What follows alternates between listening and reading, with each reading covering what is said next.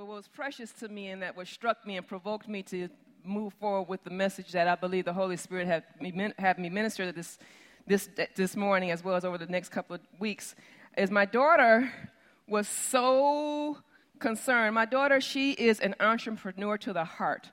And she bakes and sells cookies on 2 days a week.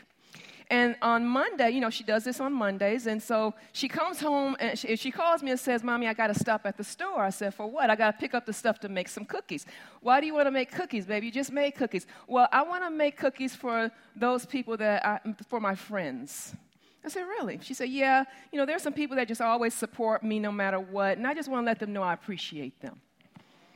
So I said, "Oh, okay, that's sweet." She said, "It's a good time to do it on Valentine's Day so that they feel special, at least by me." And so with that being said, I realize that Valentine's Day, we're celebrating our significant others. But how many of you know that we have other relationships that need to be acknowledged, that need to be celebrated, honored, and just a time to say thank you? And so what we're going to talk about on this morning are 7 indispensable relationships that you cannot do without.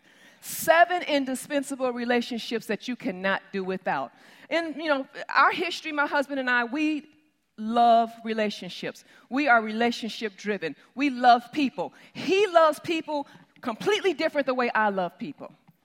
He likes people completely differently than the way I like people. But there are still yet however you deal with people, there are some relationships that you just need in your life on a consistent level. And they're not always friends. How many of you know you can have a relationship and the relationship not necessarily be a friendship? But every friendship has to be a productive relationship. In the famous words of Bill Withers, you remember that song? "Sometimes in your lives we will have pain. Come on, don't act like you don't know. We all have, but if we be wise, we know that there's always tomorrow." Here we go now. Lean on me when you're not strong, and I'll be your friend. I'll help you carry on, for it won't be long till I'm gonna need somebody to lean on.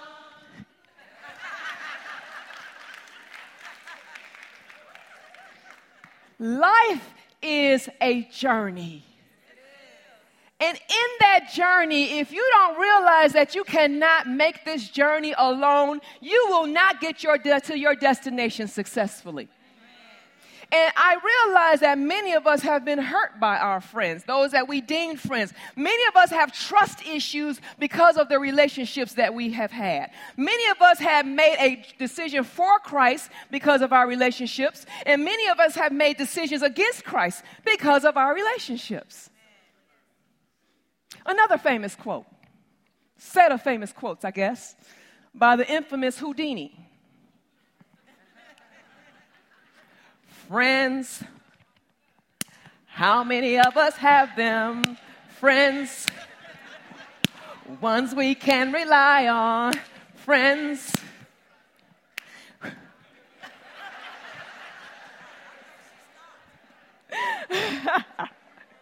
It's all right to have fun in church, right? No, seriously, though, here is a real quote by the man Mark Nepo, who is the author of the exquisite book. He says, "To journey without being changed is to be a nomad. To change without journeying is to be a chameleon. To journey and be transformed by that journey is to be a pilgrim." God has called us to be pilgrims in this earth. Understanding that this is not the final destination. Your goals are not your final destination. That house you want to buy is not that final destination. That marriage you want is not that final destination. That retirement plan you want to acquire and walk in is not your final destination. Your final destination is heaven. And until you get there, you are constantly on a journey, taking people along with you. So where you end up, they will be there too. A psychologist by the name of Larry Crabb said, the church is a community of people on a journey to God. So in this journey called life, who are you taking with you? And better yet, who are you allowing you to go with? Jesus deemed it necessary. This is the man-child God on the earth who left his throne, who had all power in his hands. And yet he still chose 12 to journey during his ministry so that he can accomplish not his will, but the Father's will. Turn with me, if you would, to Mark chapter 3. It says in Mark chapter 3, verse 14, and he, Jesus, ordained 12 that they should be with him and that he might send them forth to preach. Now let's break that down a little bit. It says that he, Jesus, ordained 12. That word ordained is the Greek word poieo, P-O-I-E-O, poieo. And it is defined as being to appoint, to band together, to commit, to purpose, to fulfill. And this one, I did not know it meant this until I looked it up, to journey. So when we ordained fellow ministers, we're expecting them to join them on this journey called preaching the gospel, being first partakers of the fruit of righteousness, being live, walking, living demonstrators of God's word. And then he goes on to say that he wanted them to be, that they should be with him. That word with, we overlook these prepositions, but nevertheless, that word with is the Greek word mito. Mito, that's defined as being together, to be near, an accompaniment. In other words, Jesus didn't just want them to go hanging with him to be yes people and no people and do what he said do. He wanted to spend time with them.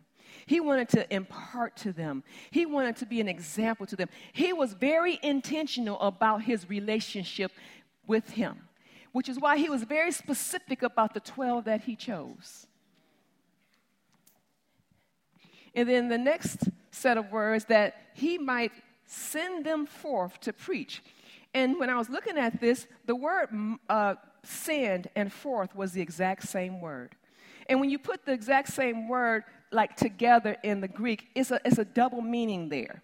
So that word send and the word forth is both the word apostello, the Greek word apostello, which means to send, to assign, to put on a mission, to set apart. So when the double words are used in this phrase together, basically it's saying that Jesus did these things so that he could send and assign and impart into them so that they can go forth and basically replicate what he did. Okay? And even Jesus, during this time that he had with his people and during this journey that he had on the earth, how many of you know they had some conflict? He went off on them a few times. Are you yet still unbelieving, though I've been with you all this time? Remember? If you're going to question, don't question me. Just look at the work. A lot of those comments that he made, he didn't make them to the Sadducees and the Pharisees. A lot of those comments he was making to his boys, to his crew. So if you will, turn with me to Proverbs chapter 14. A lot of times we grow up with people and that's our dog. Those are our people. A lot of times we meet people just by our circumstances and our surroundings. And that's cool and all. But at some point, you're going to have to be very intentional about what role certain people play in your life and be very specific of what role you want to play in their lives. Herein are there so many frustrations, so many arguments, and so many bust-ups in relationships. You know, there's a saying that says, some people are here for a season, some people are here for a reason, but some people are here for a lifetime. Reality, folks, there are some people in your life that was only there for a season, but for a specific reason that should have never been gone afterwards. They should have been a lifetime person.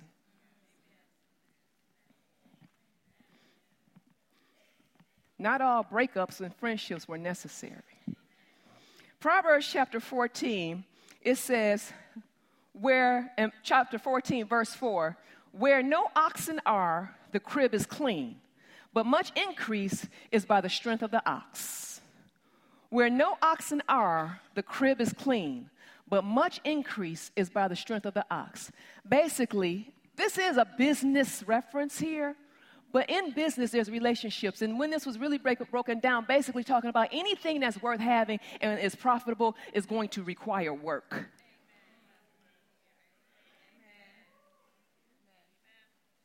That scripture there, that verse of scripture, basically the history is that people would compare and argue whether the oxen was more beneficial or whether the horse was more beneficial. And they were talking about how the oxen just make such a mess and requires so much work. They're just so big. They make twice as much mess as a horse does. But then it says here, where no oxen are, the crib is clean. But when you really look at it and think about it, it says, but with the oxen, there's much more profit because the oxen is great for work. Then after you can't work no more, it's great for food. And after the food is used up, the hide can be used for clothing.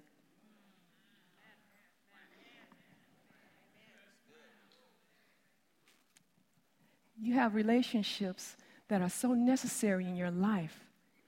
And don't allow, what I'm inviting you to do is not allow your hurt heart, your unforgiveness to stop you from successfully journeying this earth. Because at the end of the day, you're not going to get all that God has for you by yourself. Now, there are some baselines and some ideals in your relationships. Ideally, you want to have 3 things in common with every relationship that I'm going to be talking about. Ideally. But I understand that sometimes it doesn't happen that way, but you got to know where that person sits in your life and be okay with that.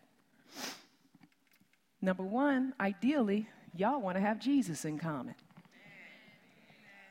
How can 2 walk together unless they agree? Number 2, you have to have the Bible in common. Because you're going to disagree. And I could be stuck in my opinion, and you could be stuck in yours. But at the end of the day, the word is what defines what's right or wrong, acceptable or non-acceptable. Number 3, you should have prayer in common. Because I'm no good to you if I don't know what's going on with you. But guess who does? Holy Spirit. And I want to be able to tap into that prayer on behalf of my friend or my relationship. That's when I'm most beneficial. Amen. So let's talk about these 7 indispensable relationships. Turn with me first. We'll start with number 1. Turn with me to 2 Samuel chapter 12. 2 Samuel chapter 12.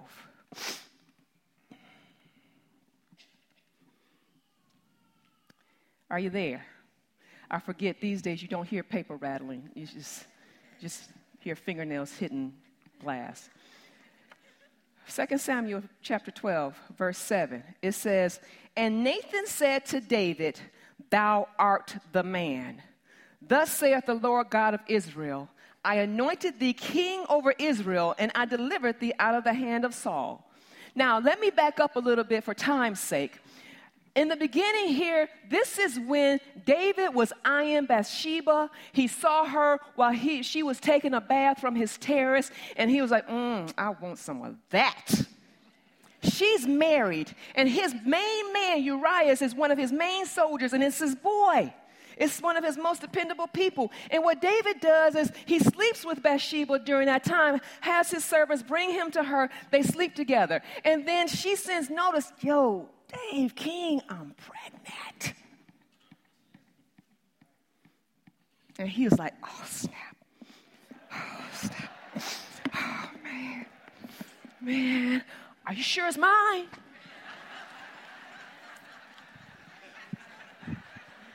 Oh, don't act like you don't know.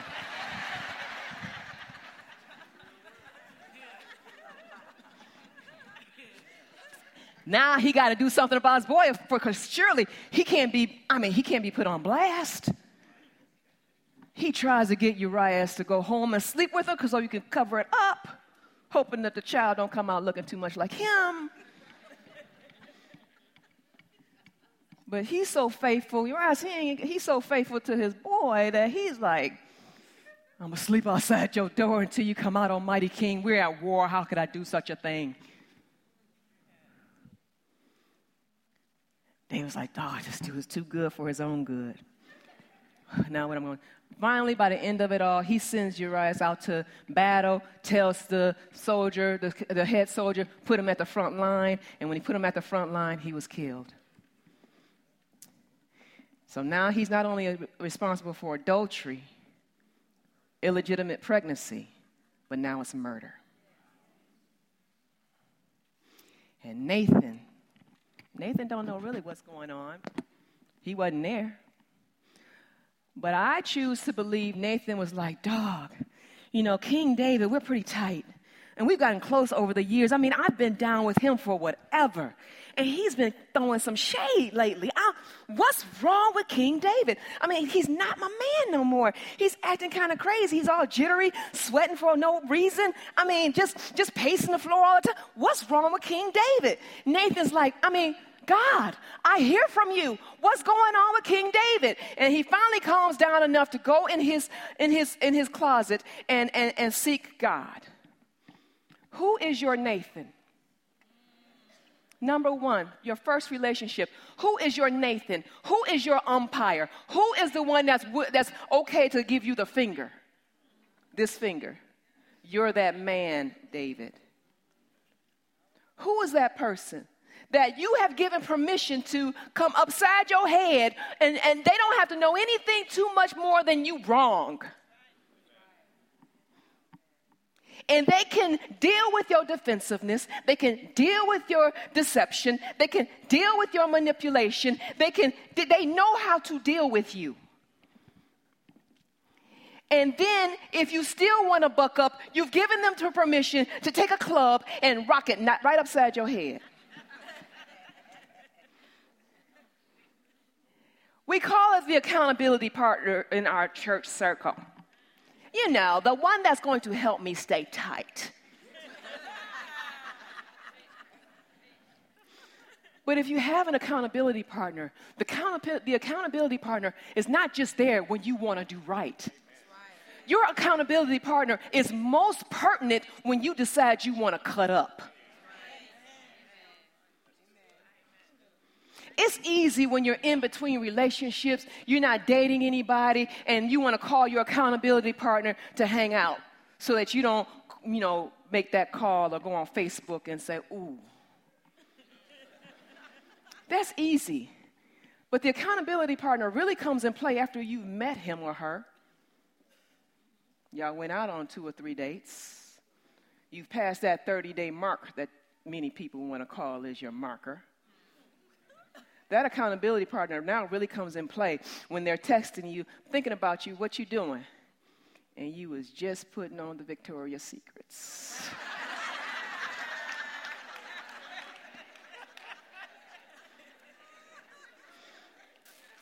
You just text, see you at 9. 9 o'clock is too late to go on no date. Because your tail really need to be in 2 hours later by 11, 12 o'clock. But I'm not your mama. Who is your Nathan? Now, let me tell you something about Nathans. Nathans might not necessarily be your tightest friend, but the Nathan is the one that's praying for you. My husband has a very, very, very good Nathan. It's Bishop George Davis out in Jacksonville, Florida. And he has conversations, they have conversations with each other that I'm not even privileged to. And guess what? I'm good with that. But they've given each other permission that if he wanted to cut up, I know who to call. Bishop George Davis will round up the biggest MODs he can find and make sure that Joe E. Gregory is in the hospital for at least 7 to 10 days. Give him plenty of time to meditate and think on what the Lord has said about what he is doing. But I know it ain't even in you, is it, baby?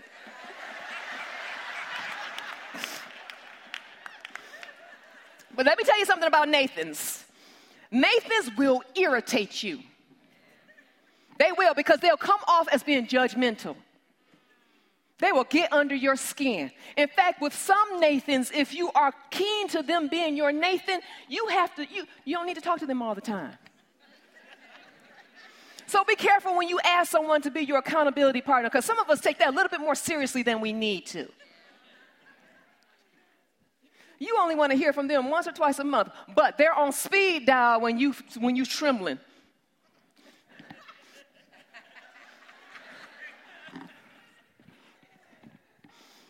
A Nathan will ask the hard questions. They will ask you, are you keeping your zipper zip and your skirt down? They will ask you, when was the last time you hit that? You haven't been getting those drugs, you haven't been popping those pills, have you? They're going to ask you those embarrassing questions. And because they're more concerned about you, they don't always know how to filter it in front of other people. You got to be okay with that. Because at the end of the day, their concern is you. A Nathan will tell you the hurtful truth. Your husband might say, yeah, that looks good on you, honey. That looks good. In Jesus' name. Would you ever go to your girl and your girl's like, girl, what you wearing? Why? No.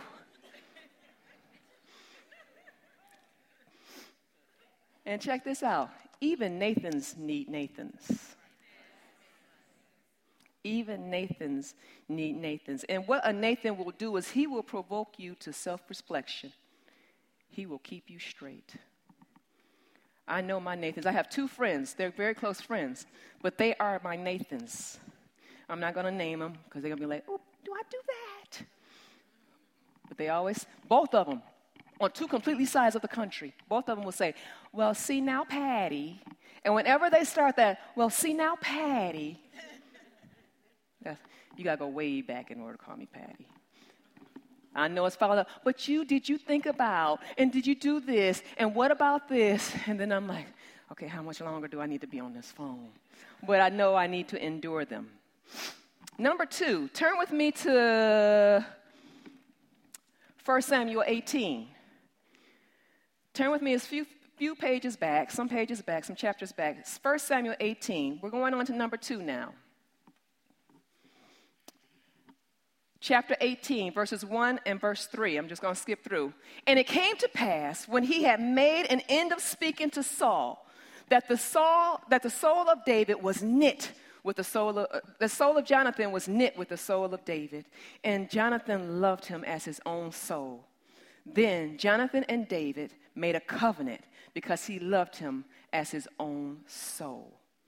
Turn with me, if you would, to Proverbs chapter 18. Proverbs chapter 18, verse 24. I'll read it in the Message Bible. The Message translation says, friends come and go, but a true friend sticks to you like family. Who is your Jonathan? Who is that true friend that's down for you for your ride or die? Your let's get it done. The one who don't mind taking the blows with and for you.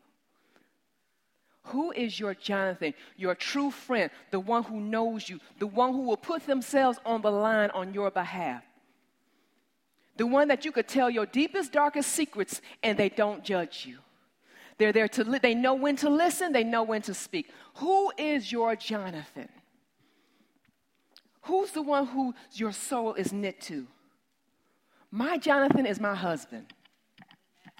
If you're married, your first Jonathan should be your spouse. And and I'll be the first to admit, sometimes I don't want him to be my Jonathan.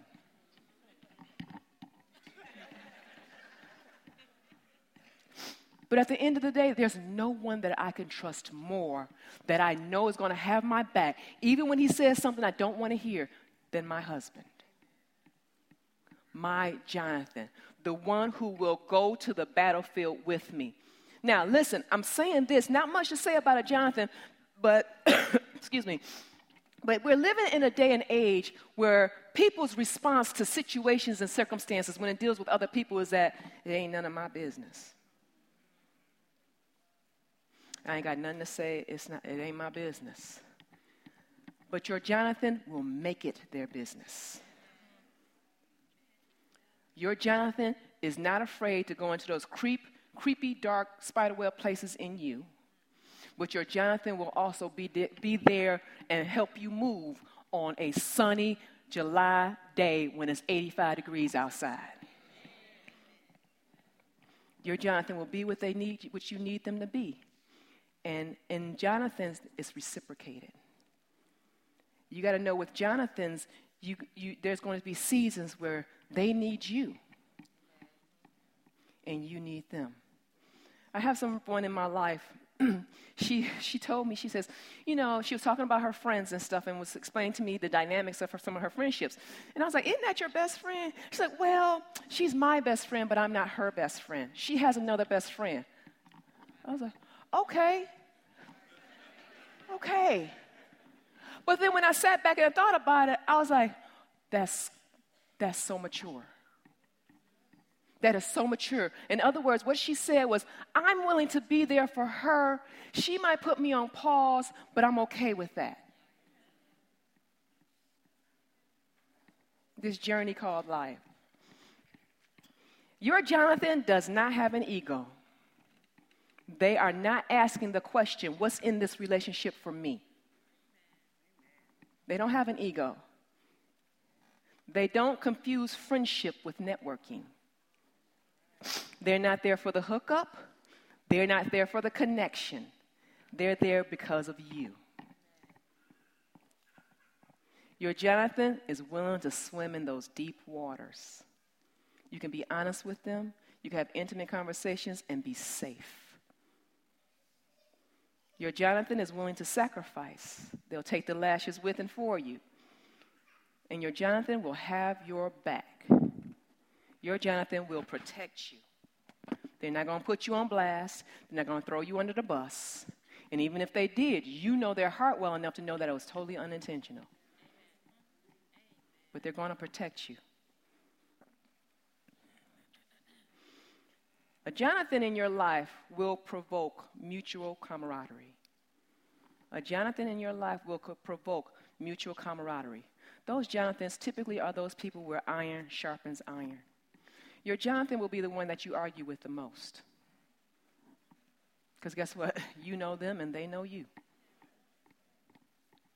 And that's the one relationship where you have to be careful not to X them in their efforts to be a Jonathan. Okay? Let's go on to number 3. Number 3, turn with me to 1 Timothy chapter 1. 1 Timothy chapter 1, verse 2. This is Paul writing to Timothy, and he says, unto Timothy, my own son in the faith, grace, mercy, and peace from God our Father, Jesus Christ our Lord. The significant piece there is my own son in the faith. Who is your Timothy? Number 3, who is your Timothy? Who is your mentee? Who is your protege? One of the most reciprocated, ungodly, hurtful truths in our society is the failure to reproduce our replacement. Reaching back and taking someone up by the hand and empowering them and encouraging them to be more successful than you are and they're not blood related. That's a devastating truth in the body of Christ. Or let me not say truth, fact. Who is your Timothy? Who is your mentee? I don't care how busted up and broken your life is. You have something to impart to someone. And catch this, sometimes you're somebody's Paul and you don't even know it. You don't even know that somebody that's not in your household is watching you and they have a fantastic ideology of who you are. But sometimes we can get so caught up in us and what's wrong with us that we don't embrace the positive deposits that we've made in other people. A lot of I have mentees all over this country. You can grab my phone bill. My husband will tell you, I'm on the phone with, it is all over the place. My phone bill, I'm one of those, I like to talk. I'm not big on texting and all that stuff. But I have area codes from all over the country. Just checking in, Mama. I need advice on this. We're not friends, but I love them enough to want to see them succeed. And whatever I can deposit into them, I will. Who are you coaching? Who are you developing? Who are you mentoring and really want to share your secrets with to see them succeed? And not be concerned whether they're encroaching or becoming your competition. Guess what? When you do that, you're sowing seed. And God's like, don't be deceived. Whatsoever a man soweth, that shall he also reap. When you sow that type of seed, guess what? There's a promotion on your way. Who is your mentee? Who are you teaching? Who are you instructing? Who are you sharing with? We can't forget to reach back and bring someone else up. How many of you, like me, from the hood? Guess what? You have over 50 people that you can reach back and grab a hold of right now. If it's not the person you grew up with, their kid. Speaking of Timothy's and mentees, sometimes our mentee, well, no, not sometimes, we always need to have a child in our lives. A child. That child is going to remind you of what's current. It's going to provoke you to share and deposit what's to come. But it'll always remind you of what has happened. You should have a child in your life that's a mentee, as well as someone that may be a young adult or an adult.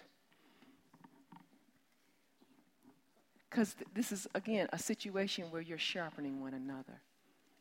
And you're empowering that child to know and understand that even in your young age, baby, you're teaching me some things.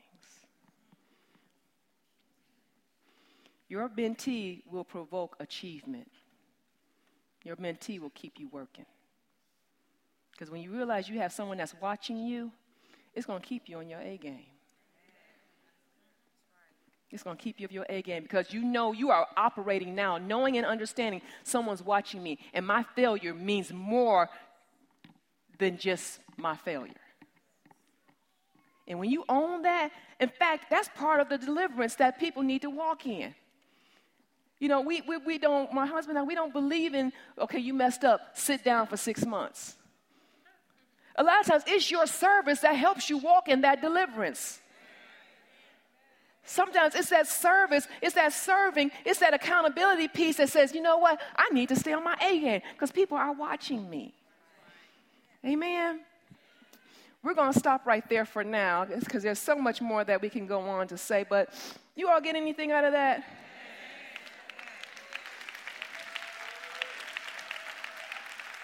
And the next couple of Sundays, it's going to come with a homework assignment because I want you to go home. I want you to assess who is your Nathan. And if they don't know they're your Nathan, you better let them know. You know, and sometimes your Nathan don't need to be mama. Don't need to be grandmama. Don't need to be auntie. Don't need to even get you a real Nathan.